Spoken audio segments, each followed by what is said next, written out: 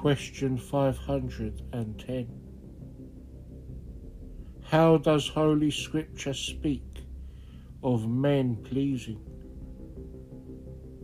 The Apostle Paul says, "For if I yet pleased men, I should not be the servant of Christ." Galatians chapter 1 verse 10.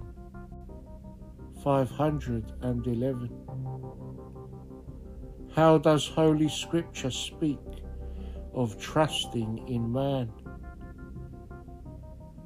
Thus saith the Lord, "Cursed be the man that trusteth in man, and maketh flesh his arm, and whose heart departeth from the Lord."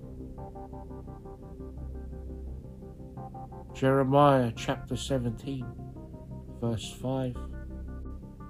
512.